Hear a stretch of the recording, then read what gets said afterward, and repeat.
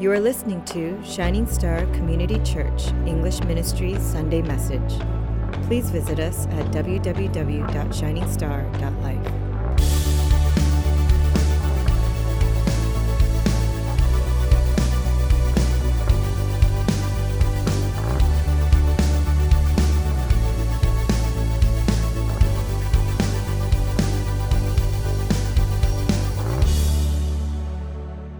The title of my sermon is, What is Your Bottom Line? And this is actually kind of my main thesis also. You know, your bottom line, the origin of this phrase is in any financial statement, there are lines and lines that show your expenses, right? That show all these different costs and all these different things. But what people usually do is that when they see a financial statement, is that they kind of skip all that stuff. And they go to the very end. Because the very end is actually what is most important. Because the bottom line of that financial statement is where your final net profit or where your final net loss for the company is. And so what this word has kind of evolved is to say, what is your most important thing? What is the most essential part? One thing that you cannot do without. What is your bottom line?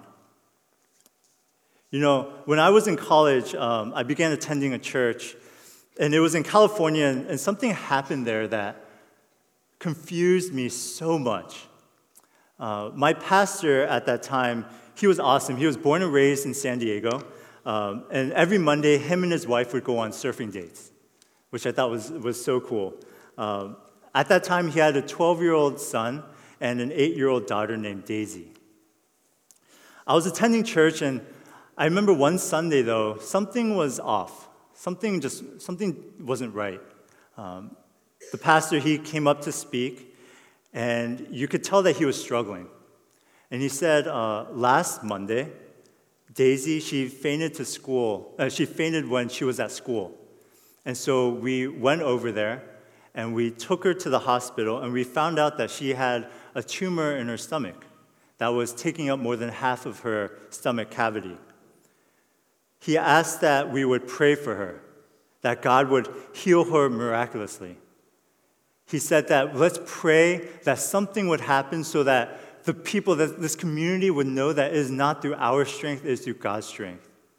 Let's pray that a miracle would happen and that something would change. And so our church, we prayed and we fasted and we were crying out to the Lord. And believe it or not, a miracle happened, and she was healed of cancer. She went through chemotherapy. She went through all of those things, and she found out that she had no more cancer. It was the biggest praise report. A little while later, they went on vacation, and on vacation, her stomach started to hurt again. And so they took her to the hospital, and they found out that the tumor had come back. And so one more time, our church, we prayed, and we gave, and we prayed and prayed, and through chemotherapy, she was healed again. Praise God. A little while later, she started to feel sick again, and she went to the hospital, and they found out that the tumor hadn't just come back, it had spread all over her body.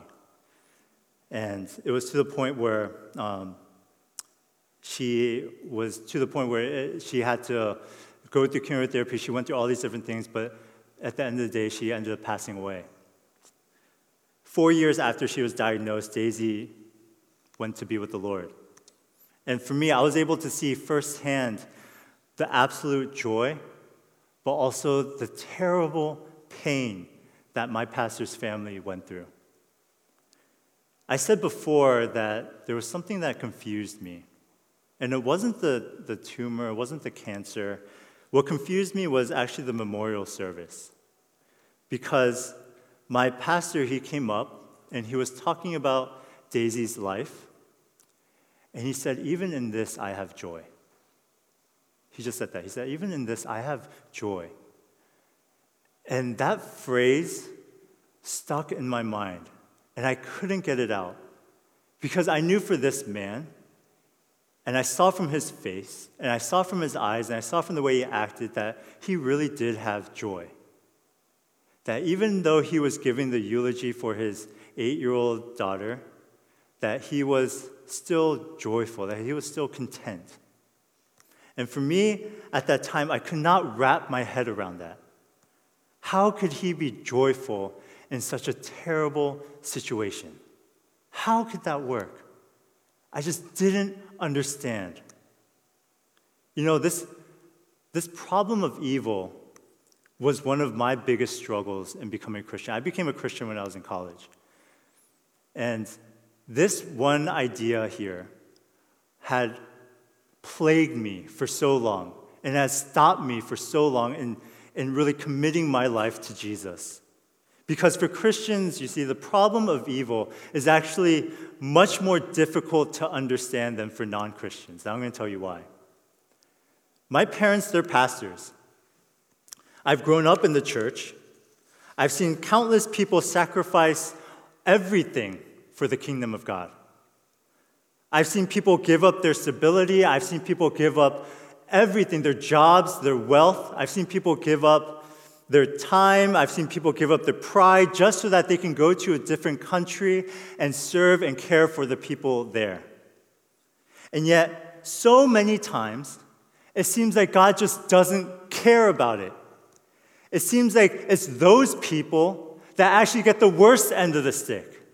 It seems like those people who care the most and who serve the most are the ones who face the biggest injustice. And for me, I just couldn't wrap my head around that. I just didn't understand why that would happen. Why would God allow that to happen if he's real? Even within the past few months, China's government has raided and shut down 3 of the country's biggest underground churches and arrested their pastors. Why would God do this? In the midst of one of the biggest revivals in China's history, why would God allow bad things to happen to the people that are serving him?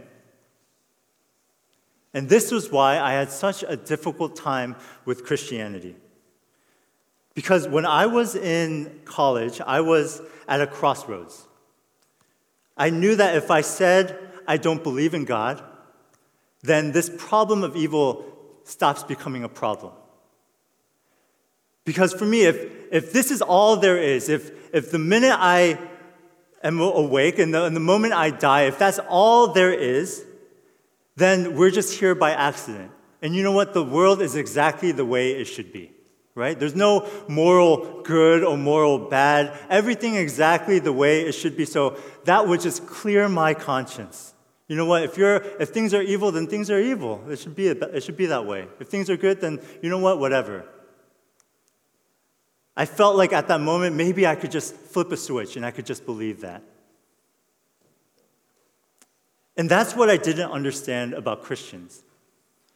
And it's what confused me during this memorial service. It confused me and it intrigued me because I couldn't stop thinking about it. How can someone who believes in God still have this unshakable joy, even in the midst of their most difficult time? You know, the church in Philippi, they were confused as well. They were discouraged. Why was the church discouraged? It's because Paul, he was in prison when he was writing this letter. I think we forget this sometimes, but Paul, he was a leader among leaders. He was the greatest evangelist of that time. I mean, his educational background combined with his charisma and God-given abilities helped him just to go into any city, begin preaching from the street, begin debating other people, and people would listen. They would be angry at what he's saying, but something would click in their hearts, and they would begin to convert. And people, 1, 2, 3, 10, 100, thousands of people would begin converting because of what Paul said. And a church would form. And he would go to another place, do the exact same thing. And a church would form, city after city after city. And yet, the Philippians, they are confused and they're upset because he's in jail. Why would God allow Paul to be in jail? In the very climax, in the very point of his career where he can do the most, why is he put in prison? Why is this man who God had appointed, who God had chosen, who was doing so much for the kingdom, why was he in jail? Why would God allow this to happen? You see, the church was confused, and yet, Paul was happy. And he wasn't just happy, he was joyful. In verse 19 it says, "For I know that through your prayers and the help of the Spirit of Jesus Christ, this will turn out for my deliverance." Why was Paul happy? I think when you first read this verse, it sounds like Paul is saying, through God's help, because I believe in Jesus Christ, he is going to help me escape prison. He is going to deliver me from prison. But it's strange, because when you read a couple lines down in verse 21, it says, you know what, if I live, that's great. But you know what, if I die, that's great too. And so it's this weird paradox, this weird oxymoron there. Why would Paul say one thing and yet a couple lines later say something completely opposite?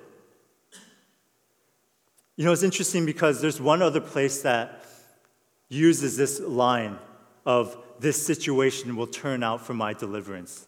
Scholars actually have said that Paul is quoting from this Old Testament scripture. And it's in the book of Job, chapter 13. And for a lot of us, we know the story of Job. We know that God had taken everything away from this man, that he was the most faithful in the world at that time, and yet God, he took everything. He took his money, his family, he took his livestock, he took his health. And yet, in the midst of it all, Job says, "This will turn out for my deliverance." Now, Job, he didn't know that this was a test. And even if he knew that his health and his money would return, he had already lost so much. But why would he still be able to say, "This will turn out for my deliverance"? You see, the deliverance Paul is talking about is not deliverance from his circumstances, it's a deliverance from the inside. This word deliverance in the Greek is actually translated to salvation in other parts of the Bible. But we know Paul is already saved. And what he's saying is that what's happening to him is actually making him more holy. What's happening to him is actually making him one step closer to God. This is what the deliverance means. So you see, God, he uses our circumstances, he uses our problems to deliver us from what's inside of us. The fear, the guilt, the sin that is in our lives, God is able to transform those things, bring us closer to him, to make us more holy through the difficult situations in our lives. He is shaping us to be more like him. He is making us more patient. He is making us more loving. He is making us more kind through the difficulties. He is delivering us from our fear and from our guilt. This perspective, this idea is so important, brothers and sisters. Gary Kelly, he wrote a book called The One Thing, where he says what you focus on and what you think about is actually more important than you realize. And he says the reason is because we are so singularly focused in how we process and how we think. And he says if you're thinking about the wrong things, if you're thinking about something different, then you're actually sacrificing the mental space that should be going towards what's good. He said there's always a sacrifice that's being made. So your perspective is important. And yet that's not the end. And that's not what Paul is saying here. Because if I said, if this was the end of the sermon, and I said, you know what, your perspective is what's important, your perspective is what you need. There are 1,000 self-help books that will say the exact same thing. But that's not what I'm saying. And that's not what Paul is saying. He doesn't end it there. Because I know Christians, I know a lot of people who confess with their mouths saying, you know what, Jesus Christ is Lord, He is King of my life, and yet when tragedy comes, when bad things happen, they turn away from church. They turn away from God. They freeze up. They don't become more stable. They don't grow more. They end up turning away from the Lord. And so why would this happen? Even if their perspective may be right, then what happens? I grew up around Christians, and I've seen these types of things happen. And that's why when I saw my pastor in the moment of in that moment where it was the hardest point of his life, and yet he was still able to say, I have joy in this. And I could see from the way he spoke, I could see from his life that he meant it. It blew me away. And the reason why is this, and Paul, he tells us this secret. He tells us the key. He says, I am able to endure.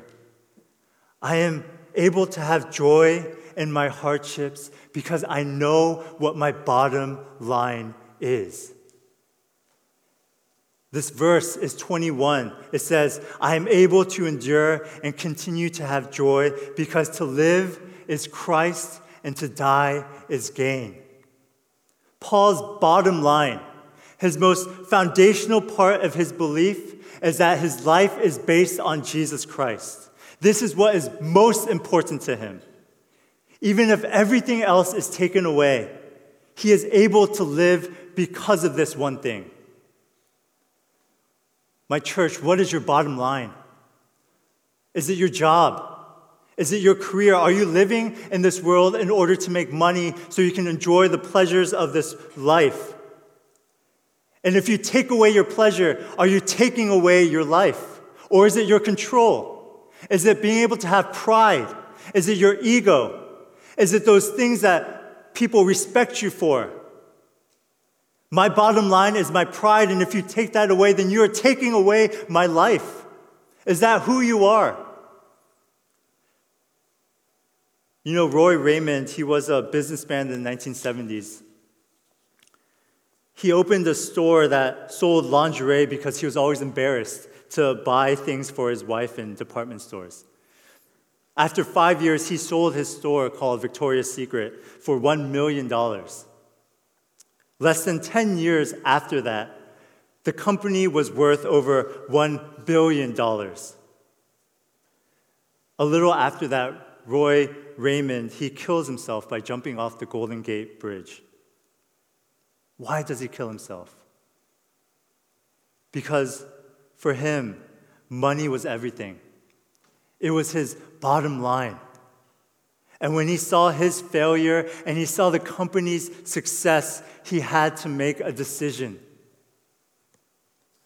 Look, church, I don't know what your bottom line is. But I do know that in 2019, you will have unbelievable highs. I am praying that for you. I believe that will happen, but I also believe and I also know that there will be terrible lows that happen. Something will happen there, a tragedy will strike, and you will have to make a decision. Because every tragedy, every difficult circumstance is going straight after your bottom line. Every hard thing that happens is attacking your bottom line, and it will do everything possible to shake it. It will do everything possible to uncenter you, to make you move. And when it comes after it, when tragedy comes after it, you will either have to change your bottom line or you will die. And now for me, I'm not trying to be dramatic. I'm trying to be realistic. Because, look, there's everyone here that has a bottom line. You have a bottom line whether you believe it or not. There is something in your life that you hold above everything else. And you can do all the positive thinking you want. You can do your best to change your habits. But there will be nothing that can prepare you for tragedy. There will be nothing in your life that will prepare you for that one moment, for that one phone call, for that one thing that you see. And that one thing will do everything possible to shake the very foundations of who you are. It will reevaluate everything about yourself. You will have to check the very center of your life. And the only way you will ever overcome this, the only way you will ever endure, and the only way you will ever grow is to know what your bottom line is. Paul, he says here that there's only one bottom line that stays forever. There's only one bottom line that will not shake in times of trouble. There's only one foundation. There's only one center that no matter what happens in your life will stay constant. 2019 will be up and down, but you will stay constant if you have this, if you have what is essential. Your whole life can fall apart, but if you have this one thing, this bottom line, then you'll be fine. To live is Christ, and to die is gain. Look, if your life is falling apart because your job is falling apart, then your problem isn't your circumstance, it's your bottom line. Do you see that? If your life is over because your job is over, if your life is over because your marriage is over, then your job is your life. Then your marriage is your life. What is your bottom line? What is your life? See, Paul, he loved the people. This is, I said, one of the most personal letters that you can find. He is writing to his friends. He is writing to people that have supported him, that have loved him. He loves this church. He loves his friends, but they are not his life. They are not his bottom line. That is why he, even in prison, even facing death, he is able to have joy. He is able to say, yes, it's okay. Things are going to be fine. You can take away everything else, but I will be fine. My bottom line is not anything in this world. Look, your family is good and they're important, but what happens if they pass away? Your job and your passion are good, but what happens if they go away? What happens if you get fired? What happens if it goes? What happens if something happens? If your life falls apart because of your circumstances, it's because your circumstances are your life. Your problem is not your difficulty. Your problem is not your tragedy. Your problem is not going to be the bad things that happen in your life. Your problem is your bottom line. What is your bottom line? Look, the only way that you'll ever be able to change your very foundation, the only way that you'll be able to change your life, the only way you'll be able to change that bottom line is to look at what Jesus Christ did for you. And this is what Paul constantly tells the church. This is what Paul is constantly telling us. Remember what he did for us. Remember what he's done for you. He gave up everything. He gave up his ego. He gave up his dignity. He gave up his pride. He gave up his throne so that he could come down to earth and die on the cross for our sins, nailed on the cross by the people he came to save. He died for us, and that is the only way that you will ever be able to change your bottom line, is to remember this. And so for us, man, brothers and sisters, I pray that you would have the overall theme of this book of Philippians, that's to have joy. That is to have joy in all circumstances. That's to have joy in all things, even in the good and even in the bad. And the reason why you're able to have joy is because you know what your bottom line is. You know what your essential thing is. And that is Jesus Christ. Because to live is Christ, but you know what? To die is gain. So what is it for you? What is it? Let's pray.